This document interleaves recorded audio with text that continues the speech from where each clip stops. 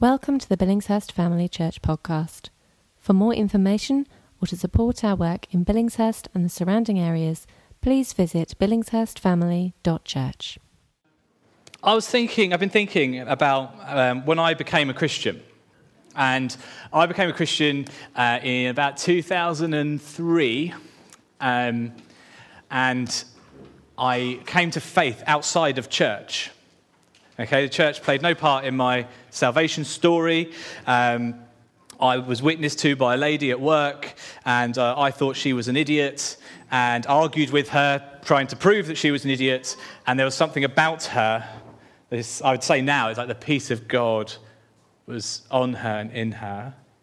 And she just kept persevering, kept loving me, and so, just sharing me the gospel and God's love. And something, a bit odd, I came to faith through someone telling me about judgment and the end of the world and stuff like that. And I was like, that sounds a bit scary. I should find out more about the person who can save me from that. And I did. I went and bought my first Bible, and I came to faith through a message of grace, a message of God's unmerited favor on our lives, which is just astounding. And you can say it like that, and it's nice little concise sentence, but it's astounding. God's grace is amazing. And about 18 months later, I started going to church. One of my friends started going to church, and he'd been a mate of mine. I told her what had happened to me, and then he'd come to faith, and then he started going to church. And I was like, well, maybe I should go to church as well. I probably should. It seems to talk about that in the Bible, because I was reading my Bible and loving it. So I went to church. And I was amazed by this church I walked into. It was a good church, and people were there sharing God's love. They were worshipping together. They were missional and stuff like that. I was like, wow, this is exactly what the church in Acts looks like. They're praying for each other. They're praying for people to be healed. They're praying for God to move. They're praying for boldness. And that's what I had seen in my Bible. And I loved it. It was great. But then slowly over time, I started getting a little bit distracted. There was stuff to do. The chairs needed putting out. I was like, well, from my perspective, it looks like everyone who is a good Christian here is putting the chairs out. So I too shall put the chairs out. I too shall go to home group. I too shall go to Bible studies and help lead Bible studies, because that's what good Christians do. I'll get involved in the worship team. I couldn't play guitar before then, and then I learned to play guitar there in the church, in the worship team. I was given opportunities to do that. It's amazing stuff, really good stuff, good equipping church, giving you opportunities. For a young guy, I was 19, giving opportunities for a young guy to step out and start serving and being part of the life of the church. But I got it wrong. I started to get distracted. I started to think that I had to put the chairs out, that I had to attend home group, that I had to read my Bible every morning and every evening to make sure that I really understood it. And I started to think that this gospel of grace, where it's entirely God's gift to us, was something I had to earn. This salvation, I had to earn it. I had to make sure I did all the right things to ensure that I knew I'd get salvation, that I knew I'd be all right. And I got it completely wrong, and I completely burnt out as well. I ran away from church for a month or so, because I was just like, I can't handle this. It's all too much. It's asking too much of me. I can't do it. And I was completely lost, distracted. I got it completely wrong. And fortunately, I met up with some people, and they sort of said, no, it's not about that. You can do that stuff, and that's all good stuff to do, but your salvation's independent on it. Right? It's about grace. It's about God's gift. Okay, fine, I'll start going back to church. And over time, I just have to keep checking myself. Do I just think I keep doing the stuff because I think it's more important than it is? Is it about my salvation, or is it actually about my response to an almighty God who stepped in and intervened on my behalf? But I think we're all at risk a lot of the time of getting into that trap. Okay, we might come along. We've got a load of people who have joined us in the past year or so, and I'm very aware that it can look like there's all this stuff you have to do. And the reality is that it's good stuff to do. It will help you. It will bless you. But you don't have to do it. There isn't that weight on you that's there that you have to do it for your salvation. God gifts you that. He gives you that as a free gift, and it is truly amazing that he does. As Christians, there are good things for us to do. We're called to holy living, right? God sanctifies us, okay? He sanctifies us for holy living. He sets us aside, right? That's God's work. He sets us aside. We can't sanctify ourselves. We can't brush ourselves up, make ourselves shine a bit better. It's God's work. He does that work, and he's chosen us. If you're a Christian here today, if you're a born-again believer today, God has set you apart, right? And he continues to do that through your life, just making you more and more like Jesus. We might not be nuns and monks, but nevertheless, for the born again, for the believer, we're called to holy living, lives set apart for him. And that can scare us, but it's his work, it's not you. It doesn't come down to you. How freeing is that? It doesn't come down to you. We must remember that there's grace and mercy for when we're struggling, all right? When we can't do the things that are good for us to do, God's grace and mercy is sufficient for us. As John Groves said last week, there's no condemnation for us. Those who are in Christ Jesus, there's no condemnation. And we shouldn't put that on ourselves either. This morning we're going to look at one of my favourite books of the Bible, which is that in Philippians. And we're going to have a look at it and see what Paul is writing to that church and see what God's saying to us today in that same vein. So I'd like you to grab your Bible if you've got one, or your phone, or your iPad, or whatever it is. I like using a proper Bible. I have been steadily abandoning digital media because it just doesn't work so well for me in many ways. But I love reading from my Bible. So if you can find it and follow with me, it's Philippians chapter 4, verses 2 to 9, and it will come up there. Perfect. So let's read that. And I'll read that for us, and then we can go from there. Paul writes, I entreat Euodia and I entreat Syntyche to agree in the Lord. Yes, I ask you also, true companion, help these women who have laboured side by side with me in the gospel, together with Clement and the rest of my fellow workers whose names are in the book of life. Rejoice in the Lord always. Again, I will say, rejoice. Let your reasonableness be known to everyone. The Lord is at hand. Do not be anxious about anything, but in everything, by prayer and supplication with thanksgiving, let your requests be made known to God. And the peace of God, which surpasses all understanding, will guard your hearts and your minds in Christ Jesus. Finally, brothers, whatever is true, whatever is honourable, whatever is just, whatever is pure, whatever is lovely, whatever is commendable, if there is any excellence, if there is anything worthy of praise, think about these things. What you have learned and received and heard and seen in me, practice these things, and the God of peace will be with you. Let's pray. Lord God, I thank you for your word. I thank you for the truth that it is and for the way that you speak to us through your word. I pray that this morning, Lord, that you'd be setting things in our minds and on our hearts, Lord, that you want to talk to us about.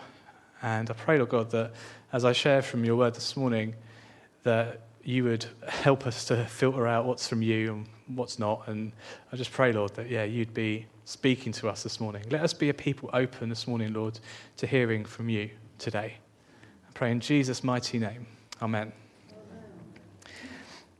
I love this letter that Paul has written to the church at Philippi. Paul wrote this to a church just like ours. A family of believers in one place. And I think one reason that Philippians is in the Bible is because of passages like this. And they remind us that the early church had its problems as well. I'm sure many of us can very quickly think of a few problems with this church. I'm sure there are things that sort of at the back of your mind thinking, he's mentioning problems. Yeah, there's definitely that one that he definitely needs to resolve. His shirt is all sorts of the wrong colour. There's not enough checks on it. But the early church had its problems. The church today has its problems. And I think Paul writes this as an encouragement to us. Encouragement to that church, but encouragement today for us as well, that of how we should walk through this life as a church family and work it out together.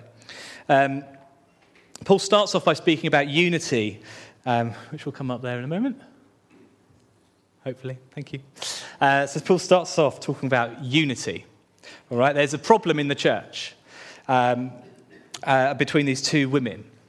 All right, there's some sort of issue. Paul doesn't tell us what it is. We don't know what it is. But he's clearly not taking sides. There's no favoritism there. He says, urge this one and urge this one, or I entreat this one, I entreat this one. All right, he's saying to both of them, let's get this sorted out. There's a problem here. Let's get it sorted. And it's both of their responsibility to make it right. Right? Paul's saying, like, both of you, sort this problem out. And division in the church, it might seem like a small thing, some sort of vague disagreement between these two ladies. But division is no small thing. We're called to unity.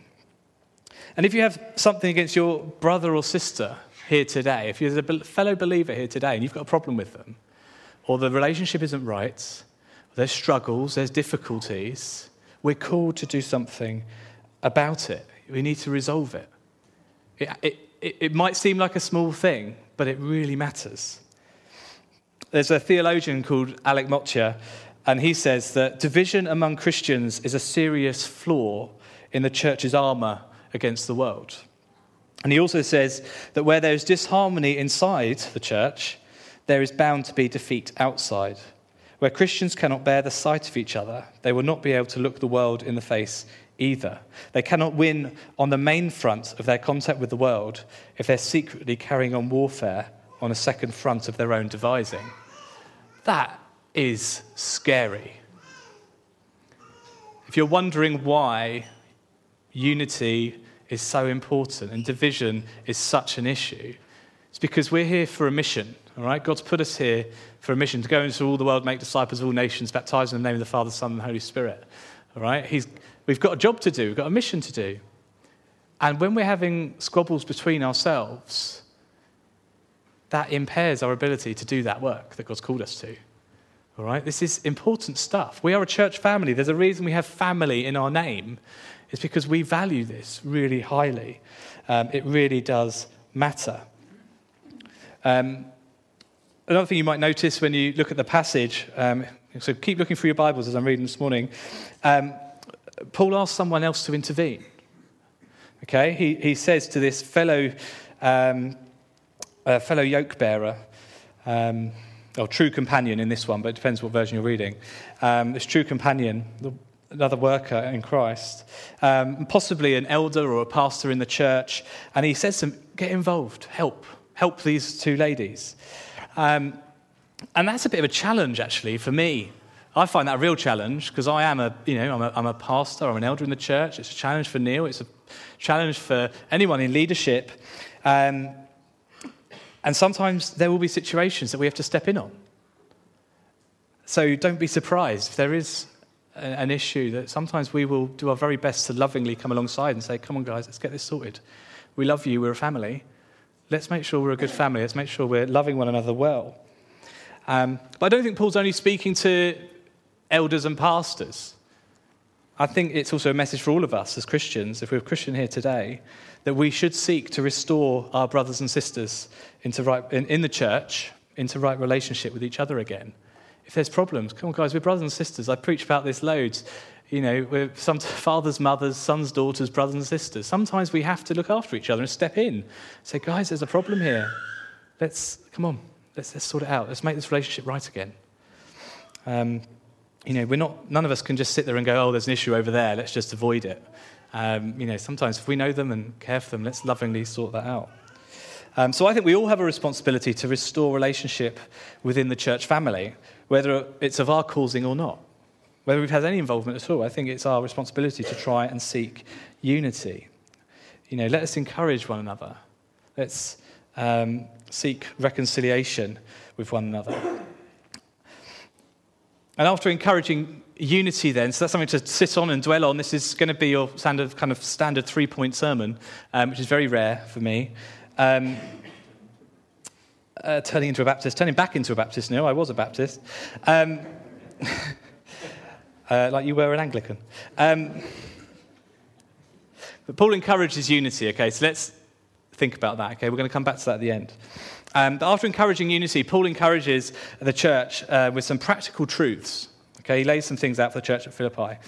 And he says to know God's peace. And he explains how we do that. He says to rejoice. Okay, so let's look at that passage. Verse 4 to 7 says, "Rejoice in the Lord always. Again, I will say rejoice." It's a verb. It's an active word, okay? Paul's saying we should be glad or delighted, full of, be happy because of who Christ is and what he's done. That is something, that's the biggest thing we can rejoice at. There is no greater thing than rejoicing in him. Because he's the one who we can rejoice in because of who he is and what he's done. And rejoice, is those of you who know Philippians well will know that it's a real common theme in this book. Paul says, rejoice in the Lord always, in every circumstance. And sometimes that's just hard work. It's really hard to rejoice in every circumstance, all right? When you're in the darkest place in your life, just being told to rejoice just feels like, oh, there's more to do. I've got all this to deal with already, God. Don't you know that? But he still says, rejoice in the Lord always.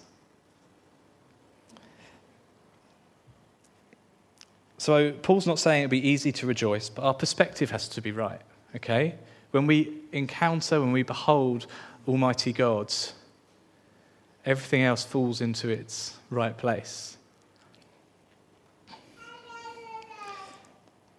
There's, even in the hardest times, God's still good.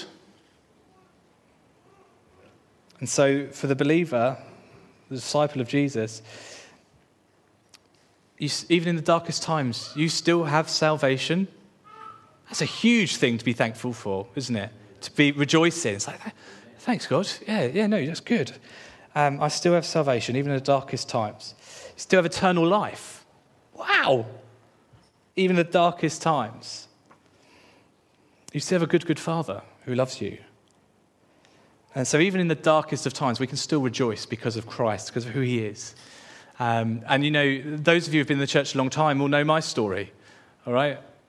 I don't say this stuff lightly, okay? 4 months in hospital with the very likely death of your child,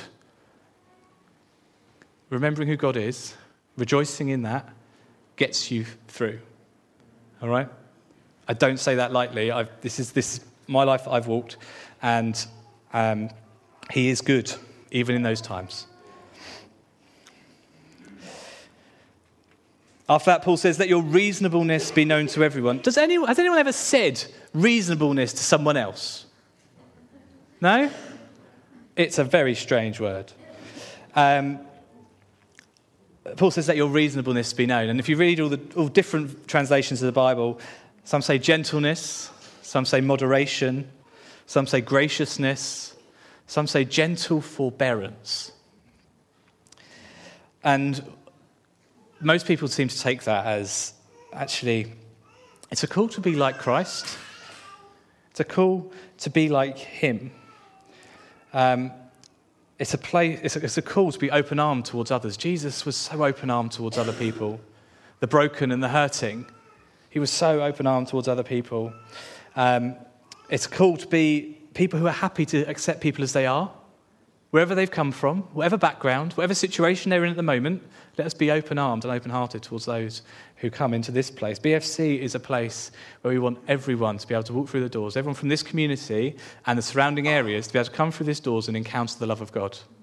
This is not a place where we're going to shut the door and go, you don't quite fit our mould, thank you very much, clear off. All right? That is not the heart of this church.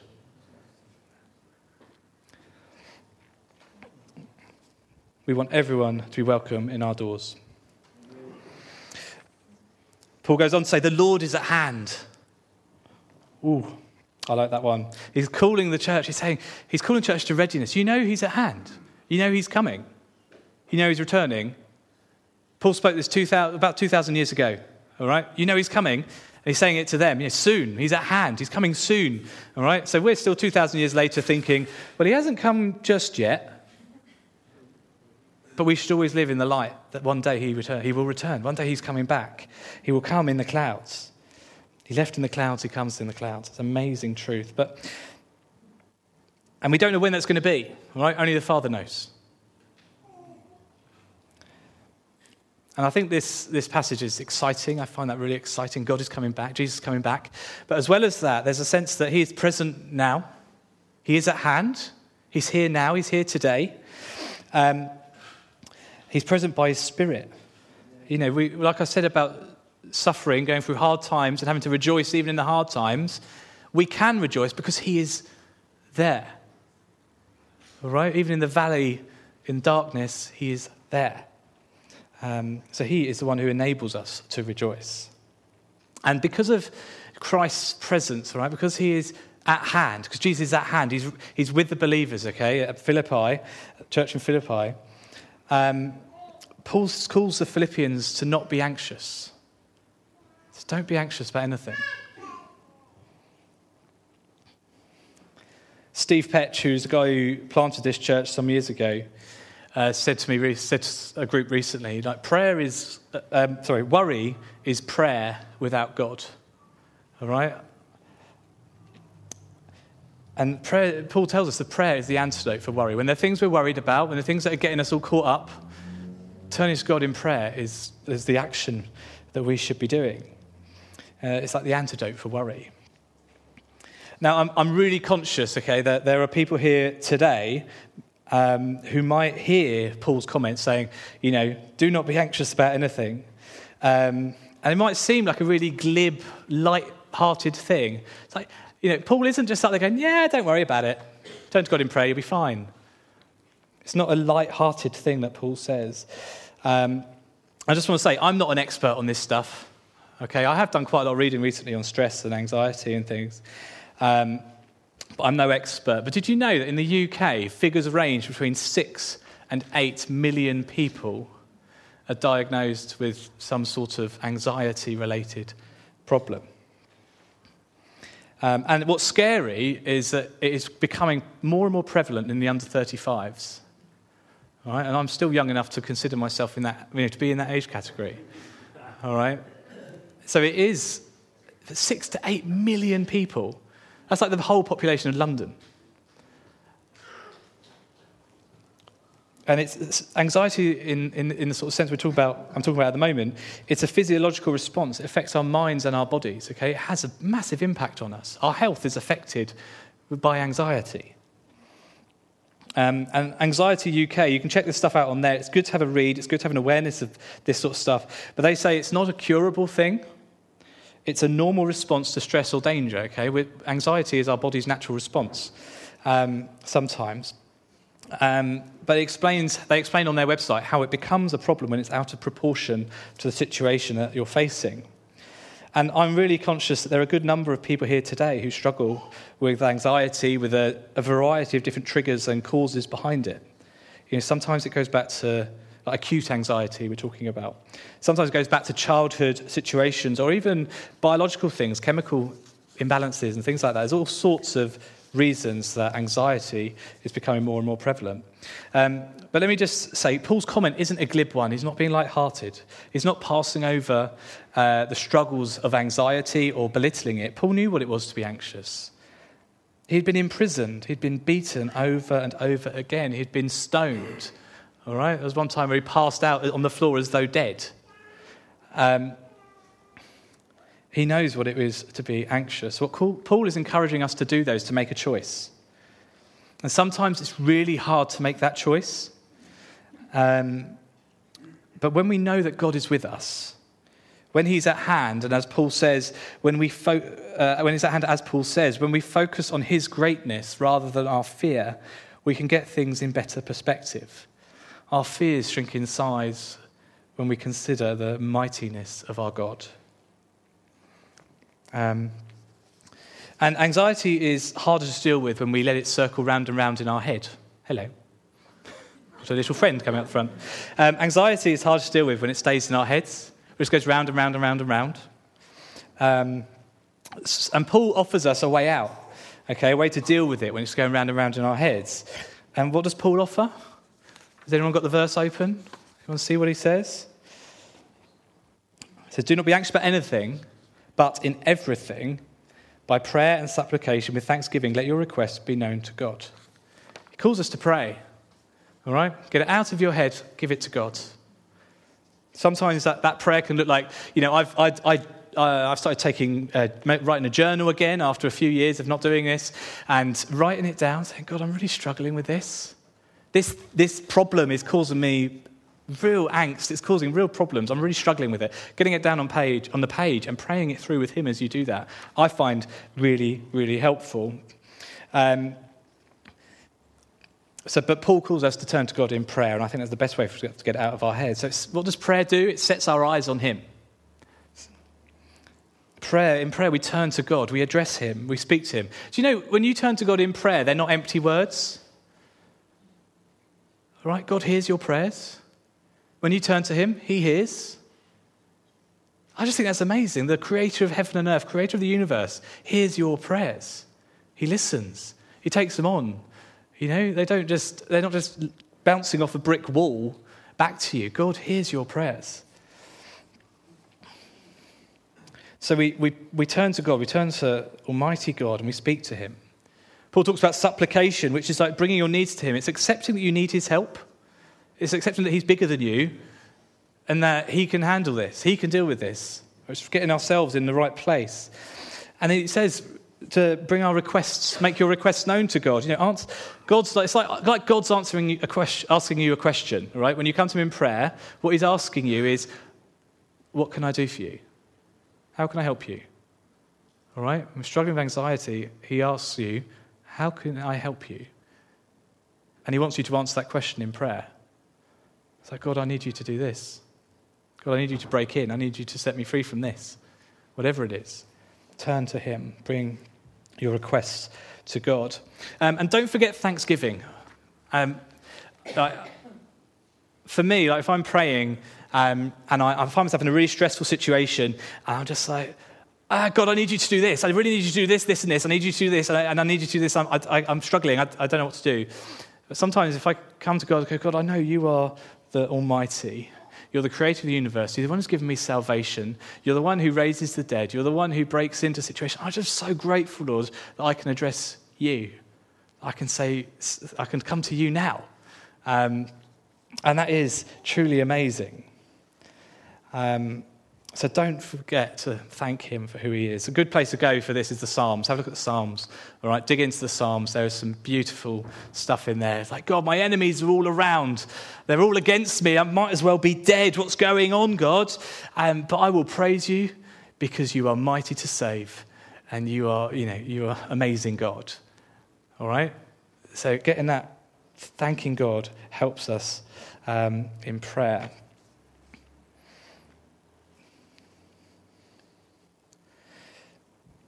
What's the next thing that we have in this passage?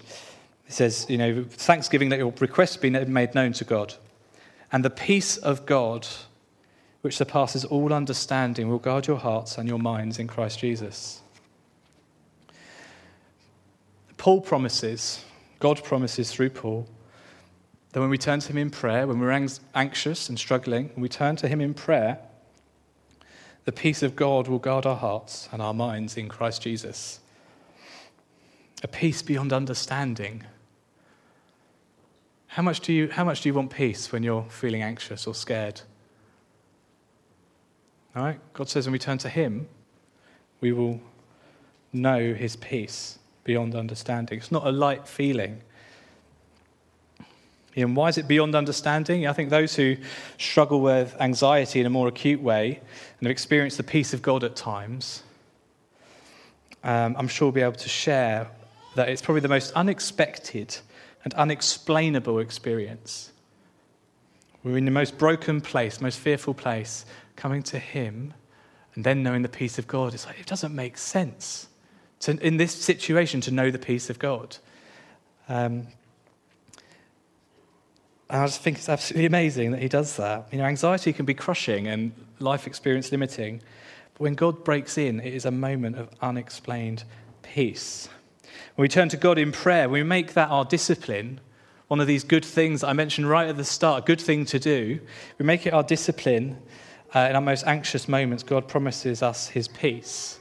right? It's not a law. It's not a requirement of you to fulfill for your salvation. It's a conditional promise, all right? If you turn to me, I will give you peace. You know, we're made to live in that relationship with God, I think. Yeah, so we're made to walk in relationship with God. All right, you think all the way back to the stories of the Garden of Eden, there's this wonderful line about God walking in the cool of the day. And he would call out to Adam and, talk to Adam and stuff like that. We're built for relationship with God. So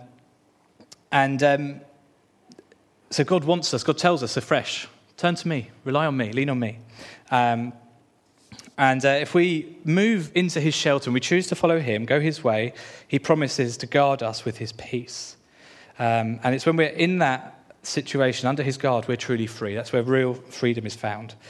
And when the peace of God is guarding us, we're free to praise, we're free to worship, to love and trust to the full. Even in the suffering, even in the broken moments, we are free because we are in him. Our last part of this passage speaks about dwelling on the good stuff. It's knowing the God of peace with you, knowing his presence. Paul says this wonderful line, it's worth dwelling on.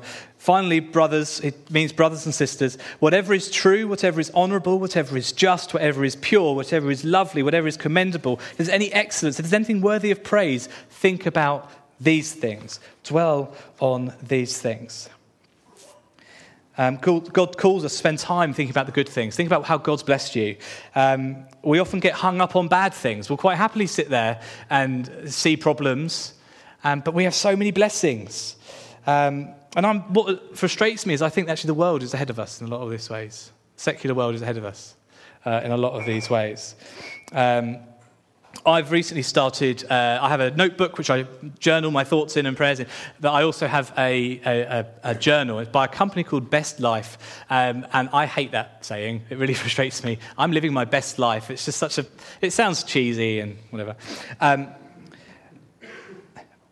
But in there, and in the world at the moment, it's all about, power of positivity, power of positive thinking, all right? And, science seems to show that actually that has a massive impact on us, on our bodies and our mental health.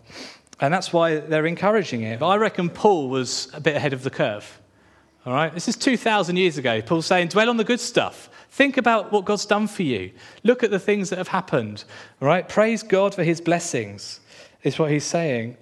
And I think, yes, okay, science proves that positive thinking has some degree of effect on our lives, and it does help us. But I believe that to realise the fullness of what Paul promises, our dwelling on good things needs to be on the greatest good the world has ever known. That of Jesus Christ. God himself. Jesus went to the cross, lived a perfect life, went to the cross to pay the price that we owed, and he died. He was whipped and beaten, and he died on the cross. And then on the third day, he rose. He went to the cross and died and rose again so that we can have relationship with the living God, that we can walk in freedom from shame. All right? Anxiety is one of those things that can make us feel ashamed. All right, but he came that we might be able to walk in the freedom of knowing him and freedom from shame. Paul goes on to call us to live like he did. He lived a life of obedience to the call of God in the long-term plan as well as in the immediate, from moment to moment. Let me encourage us all, live in the life of God now. Don't put it off. Seek to follow him on a whim. Seek to follow him in your planning. To be honest, I'd say that the best plan you can make is to plan to be obedient to God in every moment. That's the best plan you can make in your life. It's to plan to be obedient to God in every moment. And that's where true holiness is found. That's where we walk in the fullness of what God offers us as Christians. So, what about the promises then? Well, Paul points out that we need to follow God. So we follow Paul as he follows God, is another thing that he says. But we're called to follow him. We're called to follow Jesus. And in this context, we see a degree of closing this part of the letter. Paul's drawing this bit to a close. And Paul points to three things. God promises if we devote time to think about the good things and walk in obedience, that he will be present with you. You know, the end of that passage is what you have learned and received and heard and seen in me, practice these things, and the God of peace will be with you. God will be present when we do those things.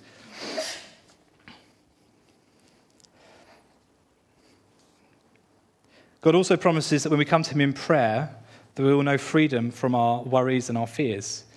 We're built for relationship with him. Let's not try and do things on our own, but instead live exactly as we were made to live, in relationship with God. And Paul pointed out as well of our need for the church to live in unity, for this family here to live in unity, to live in good relationship together, but also with him. Paul calls the church to live in unity and to sort out our broken relationships within the church family, even the ones found in sort of low-level disharmony. I'm a bit grumpy with so-and-so because they said this. I've got to challenge everyone this morning. If that's your situation, if you're a bit grumpy at so-and-so for having said this, then go and talk to them if they're here. Go talk to them this morning. There is no moment like now to do that. So we're going to respond this morning by sharing communion together as a church family. And let me ask the band to come up, please.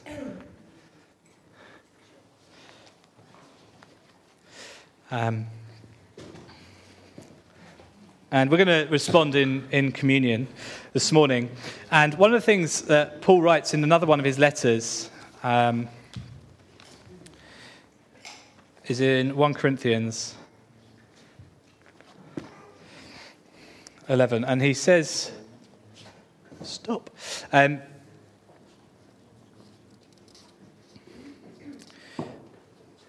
He says in verse 28 of 1 Corinthians 11, let a person examine himself then, and so eat of the bread and drink of the cup. For anyone who eats and drinks without discerning the body of Jesus and the body of the church, I believe, eats and drinks judgment on himself. And that's a really scary passage. That's a really scary passage. And I think the way that we can do that this morning is, if there are problems between your brothers and sisters in this place, if you have an issue, all right, go and talk to them. And do that before you share communion, all right? You know, if we aren't unified together, if there's upset, anger, or hurt between you and others, how can we share in the unity of the church when there's disunity in this place? You know, communion's more than just remembering the death and resurrection and new covenant afforded us by Jesus, but it's a mark of us being the body of Christ. It's a mark of our unity as a church, the church being the body of Christ. So if there's an issue this morning between you and another member of the church, don't take communion, all right? And that's okay. That is the right response to the situation. All right? No one's going to look at you and judge you. Oh, why isn't Nick taking communion this morning? I knew I could pick on you. Why isn't Nick taking communion? There must be a serious problem. You know what? If you're thinking that this morning, you need to come to God and pray. We need to come to him because he's gracious and merciful and he loves us. So make the effort to repair the relationship today. And before I pray and we respond in worship, and we're going to have one song and then we're going to come share communion together. So while we're singing this song, just be thinking, have you got any issues with anyone in the church? Or is there something in your life that you're just like, oh, God, okay, I need to resolve that. I need to bring it to you. And during this song and while we share communion, just be praying, seeking him, turn to him. And then we'll have sort of 5 minutes at the end to come and take communion if you would like. If you're a believer here today, you are very welcome to share communion with us. But if there is an issue and you need to resolve it and you haven't got opportunity today, don't take communion today. But next time you do, make sure you've gone to your friend and you've solved it, all right? Push through. Talk to them. And remember it when you next come and say, thank you, Lord, that you did all this for me, and thank you, Lord, that relationship is repaired. Thank you, Lord, that friendship is repaired.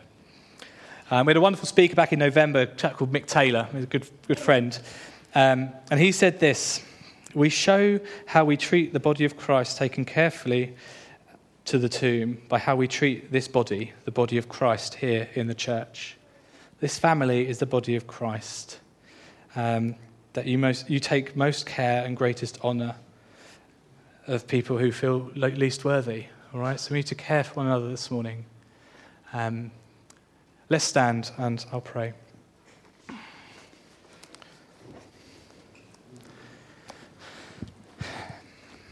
Almighty God, I thank you that you give us good disciplines, good things to do, and you give us promises that go with them that help us to live holy lives walking with you.